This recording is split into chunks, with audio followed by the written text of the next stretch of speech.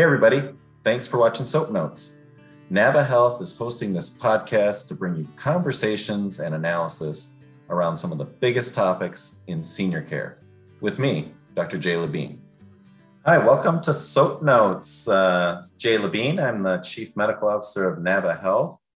And today I'm super excited because we got Mark Switaj, who is the CEO and founder of Roundtrip. Mark, welcome to Soap Notes. Jay, excited to be here. Great. You know, NABA Health is, I think you're aware, like we're big into senior care, and we have a lot of seniors that are on our platform, a lot of care coordination for seniors. I was just wondering if you have a senior in your life that you have a fond memory of. Yeah, I think I do. It actually pertains to some of the things we'll be talking about today. So I was particularly close with actually all of my grandparents. We were all quite different. But I do recall my grandfather, particularly my step-grandfather. He had to go for something called dialysis, which I think might have been the first time I had heard of this. And I just recall hearing at first, like, my grandmother / greater family was trying to figure out how to like get my grandfather to dialysis. And then it really just turned into like on all hands on deck. And this was somebody that had been with me for quite some time. Now that you've posed this question, I actually think that might have been one of my first exposures to transportation and the barrier that it started to create, particularly in my family. Which I think we'll wind up talking about. You know, it's interesting, Mark, because previous job that I had, I did renal transplantation. I'm a surgeon by training. And I'll tell you this, I saw a lot of dialysis patients in my office, and they always needed transportation. We're going back and forth to the dialysis unit, to the hospital. So that's a really great segue into, tell us about Roundtrip. Be really interested to hear more about how you got started with Roundtrip and a little bit about the company. Well, I think now that we've just had that opener, I think I'm inadvertently changing how I started Roundtrip. I guess it started with my grandfather and those experiences. Right. But kind of fast forward, one of my first jobs was actually working on an ambulance. I provided direct clinical care to folks to and from their medical appointments. I did emergency, I did non-emergency transportation, and really started to see firsthand people giving up on their healthcare. So, of course, now that I reflect upon my grandfather's experiences, because of the family that surrounded him, we were able to get him to that care. But so many folks that I actually cared for to and from their medical appointments really struggled with that transportation barrier. And I recall several patients that, you get to know the folks because they're going to dialysis 3 times a week, or chemo, radiation, wound care multiple times a week. And I remember holding this one patient's hand, and she said to me, I'm not going to the next appointment. Because I can't deal with this ride anymore. Like, I don't know who's coming, when, if, how, like, it was too cumbersome. And it was like so eye-opening for me to get exposure to somebody that was like, no, it's not the clinical care that's like challenging to me. It is the actual ride that is so challenging. And I think from that experience and many others, we started Roundtrip. It's interesting because I remember seeing patients outside dialysis units waiting for a go bus. And they'd be waiting for literally an hour for a bus to show up to get them back home. And they were already there for 4 hours. I felt so bad for them. And thank God we have one Roundtrip now so that it's more on time, right? On time rides. It's incredible. And really getting to the gestation of the company, we did a year-long design thinking methodology. I'm an IDEO groupie. So we actually sat with nurses, social workers, caregivers, patients, of course, hospital administrators, health plan, transportation companies, everybody that I'm forgetting, and ultimately said, what's wrong? And ultimately, where do we create the solution? And I'll never forget when I was at MD Anderson Cancer Institute in New Jersey, the hospital administrator there walked me down to the lobby, and she said, look at this lobby. It was like 7 o'clock at night. She's like, look at this lobby. It's full of people. I don't know how they're getting home. And she literally started like taking money out of her pocket, trying to pay cabs in front of the building. And it was like, what is going on right now? Yeah. And then we knew there was a whole opportunity to improve this coordination. Yeah. So as far as like, that's a really interesting perspective, is that the transportation as a component of care coordination, right? Because so many times, I think you mentioned this, but if people don't get to their appointments on time, they may completely miss their, whether it's their doctor or whether it's a care management appointment, or, I mean, and they miss it, and pretty soon they're starting to give up on their treatment plan. So it's such an important component of care coordination. And you're kind of hitting the nail on the head of like our story, right? So we started by that kind of that operational play of why are patients in the provider space occupying hospital resources, waiting for rides. Like this literally makes sense to us. And that was like our Geisinger use case in central Pennsylvania. They had folks staying an extra day in an inpatient bed. Just imagine getting your knee or hip replaced, and like you're supposed to be on day 3, you're leaving day 4, and the only reason for that delay is because of a ride barrier. And so they started to use our tech to improve that coordination, get folks out on day 3. And that really started us down that pathway of the 5 whys, if you will. Why was somebody in the hospital in the first place? Oh, because they missed their outpatient appointment. They couldn't get to their behavioral health appointment, their primary care appointment. And so then we started to use rides as a value driver to say, well, we're going to get folks to their primary care, their wound care, their behavioral health, and keep them active in the community. Yeah. And then from there, this is most recently our story, and we'll talk about this, I think, a little bit about social determinants of health. Like, how do we use rides to get folks to some of the basic necessities? One of the top reasons for transport in our tech now is to get access to food, is to get access to housing. Okay. I did not expect us, frankly, to be using rides as a tool for the vulnerable to get access to basic life needs like we are today. Yeah, I'd love for you to just, go with that a little bit more about how that evolved, because one of the first things that I thought of when I was thinking about Round Trip and the problem it was solving was that there are other social determinants like housing, like food. Are you actually being able to impact those as well? I don't know. Could you expand on that a little bit more? Yeah. So let me talk like empirically, and then I'll talk about it from the lens of like actual client engagements, which are just so cool. So social determinants of health, of which transportation is one of the defined social determinants. And the list keeps expanding, but it includes things like housing, food, and others, access to transportation. Those combined are the number one reason people miss or delay their healthcare. Number 2, billing. People actually are afraid of securing healthcare in the United States because of the bill they may receive, which is just so eye-opening. And then 3rd, as a standalone, is transportation. So what's so crazy is transportation has hit 2 out of the 3.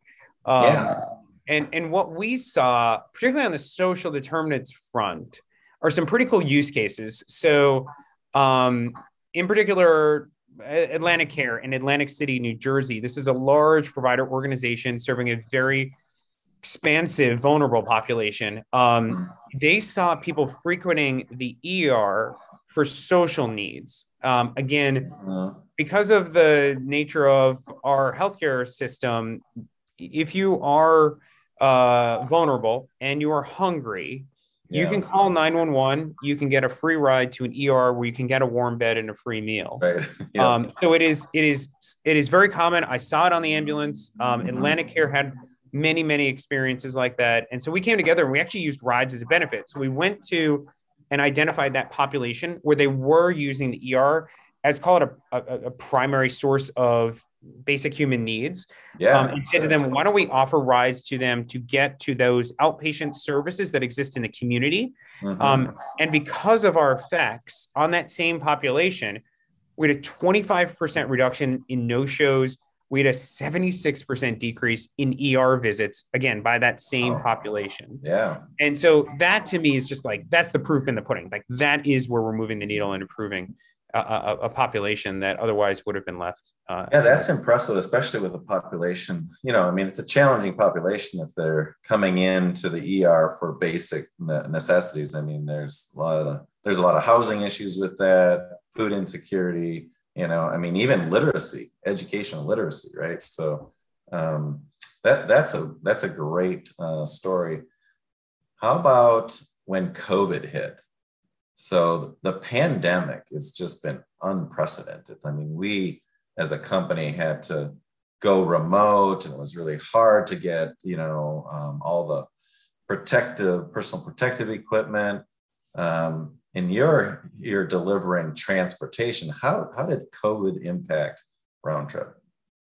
Yeah, so I like telling people, like, nothing like starting a healthcare technology company and then having a pandemic hit. Yeah, of course.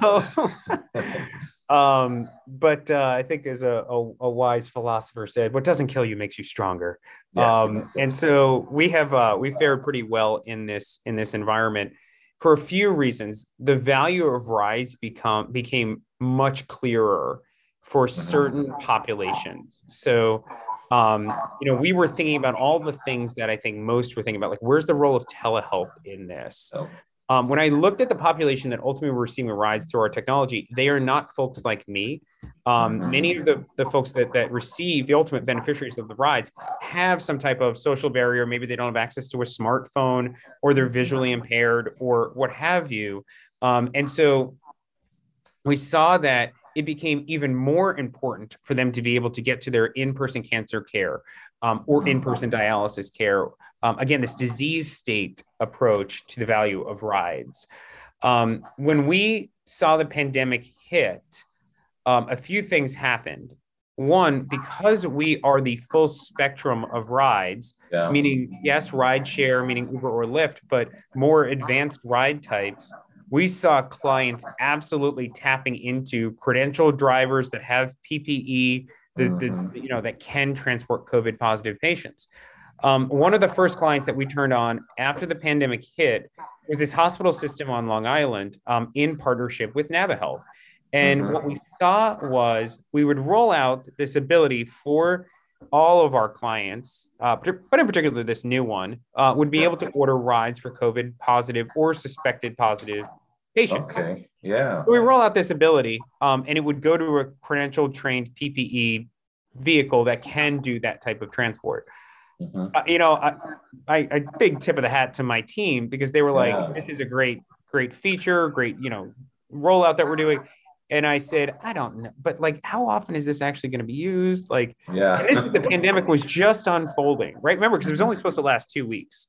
So it's totally underestimated. So we roll it out, and like something like 40% of all rides in the first few weeks were COVID or COVID positive. And I sat back and I was like, okay, this is real. And I started to see that we were able to move very vulnerable individuals for crucial medical appointments and continue to have them achieve that betterment of health. Wow. Congratulations on being that nimble to be able to have COVID safe transportation during the pandemic. And of course, there was a time where that whole area, Long Island, New York, was a major hotspot. So it doesn't surprise me that you had, really high prevalence of COVID or people under investigation for COVID. Exactly. Yeah. As Round Trip is evolving and expanding, what is the reimbursement model that really makes the most sense for you? Is it in the value-based care kind of capitated markets, or is it still like you could say, hey, we also do a lot of fee-for-service because they know the value of transportation as well? But is there any difference between the capitated models or the value-based models versus the fee-for-service? So I love this question because I think you'd get a different answer for anybody that you ask the question to. So, I think I've got a couple of thoughts on this. The clients that are engaging with our technology are using our solution as really to calculate the ROI. If we use transportation, if we use round trip and transportation as a value driver, can we get folks to improve their compliance with medical appointments and ultimately get to the betterment of health and well-being? Can we keep them active in the community? What's so interesting today, like I would say this is within the last 3 months, 6 months, is we slash how long it takes to access a ride. So before a round trip, it takes about 20 minutes to order a ride for the vulnerable populations because you're dealing with things like medical insurance and COVID complexities and stuff like that. Now with round trip, 90 seconds. And given that there's a provider shortage, nurses, caregivers, social workers, and everybody else, just the ability to allow for those folks to operate at the top of their license, reduce burnout, like that is a huge value driver in our conversations. Where the real impact comes into place is really the insights that we're able to provide to our clients. Everybody knows transportation is a problem. It's really showing the value of those rides to the population as it pertains to their outcomes. That is why we embarked upon really some amazing studies. I've spouted out some of the impact statements that we have. We're in the midst of a study with the National Institutes of Health to show the value of rides, again, by disease state, particularly for the opioid crisis. Can we get folks to get to their treatments, stay active in the community? But where I'm seeing us going is by showing that if we use rides, again, I see it by disease state, I see it for certain populations.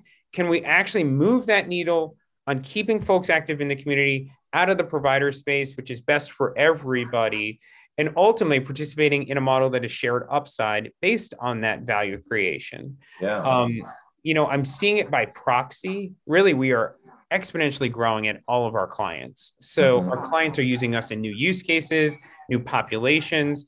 I continue to see a world in which we will further invest in rides because rides are cheap. Somebody mishandling their healthcare and getting sicker, that's the real problem.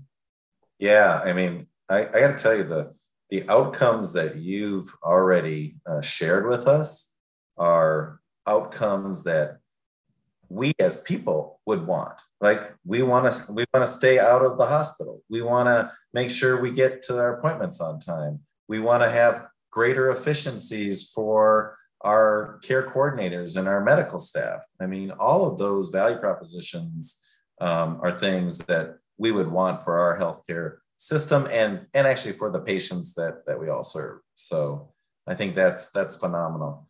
Mark, this has been fantastic. And I know that NaviHealth and Roundtrip, have some partnerships, and we really appreciate all the great work that you and your teams are doing. And thank you so much for joining me on this conversation. Jay, it's been an honor. And I love working together with an organization that really sees that if you use transportation and coordination together, you can improve outcomes for an entire population. I mean, it makes the work all worthwhile.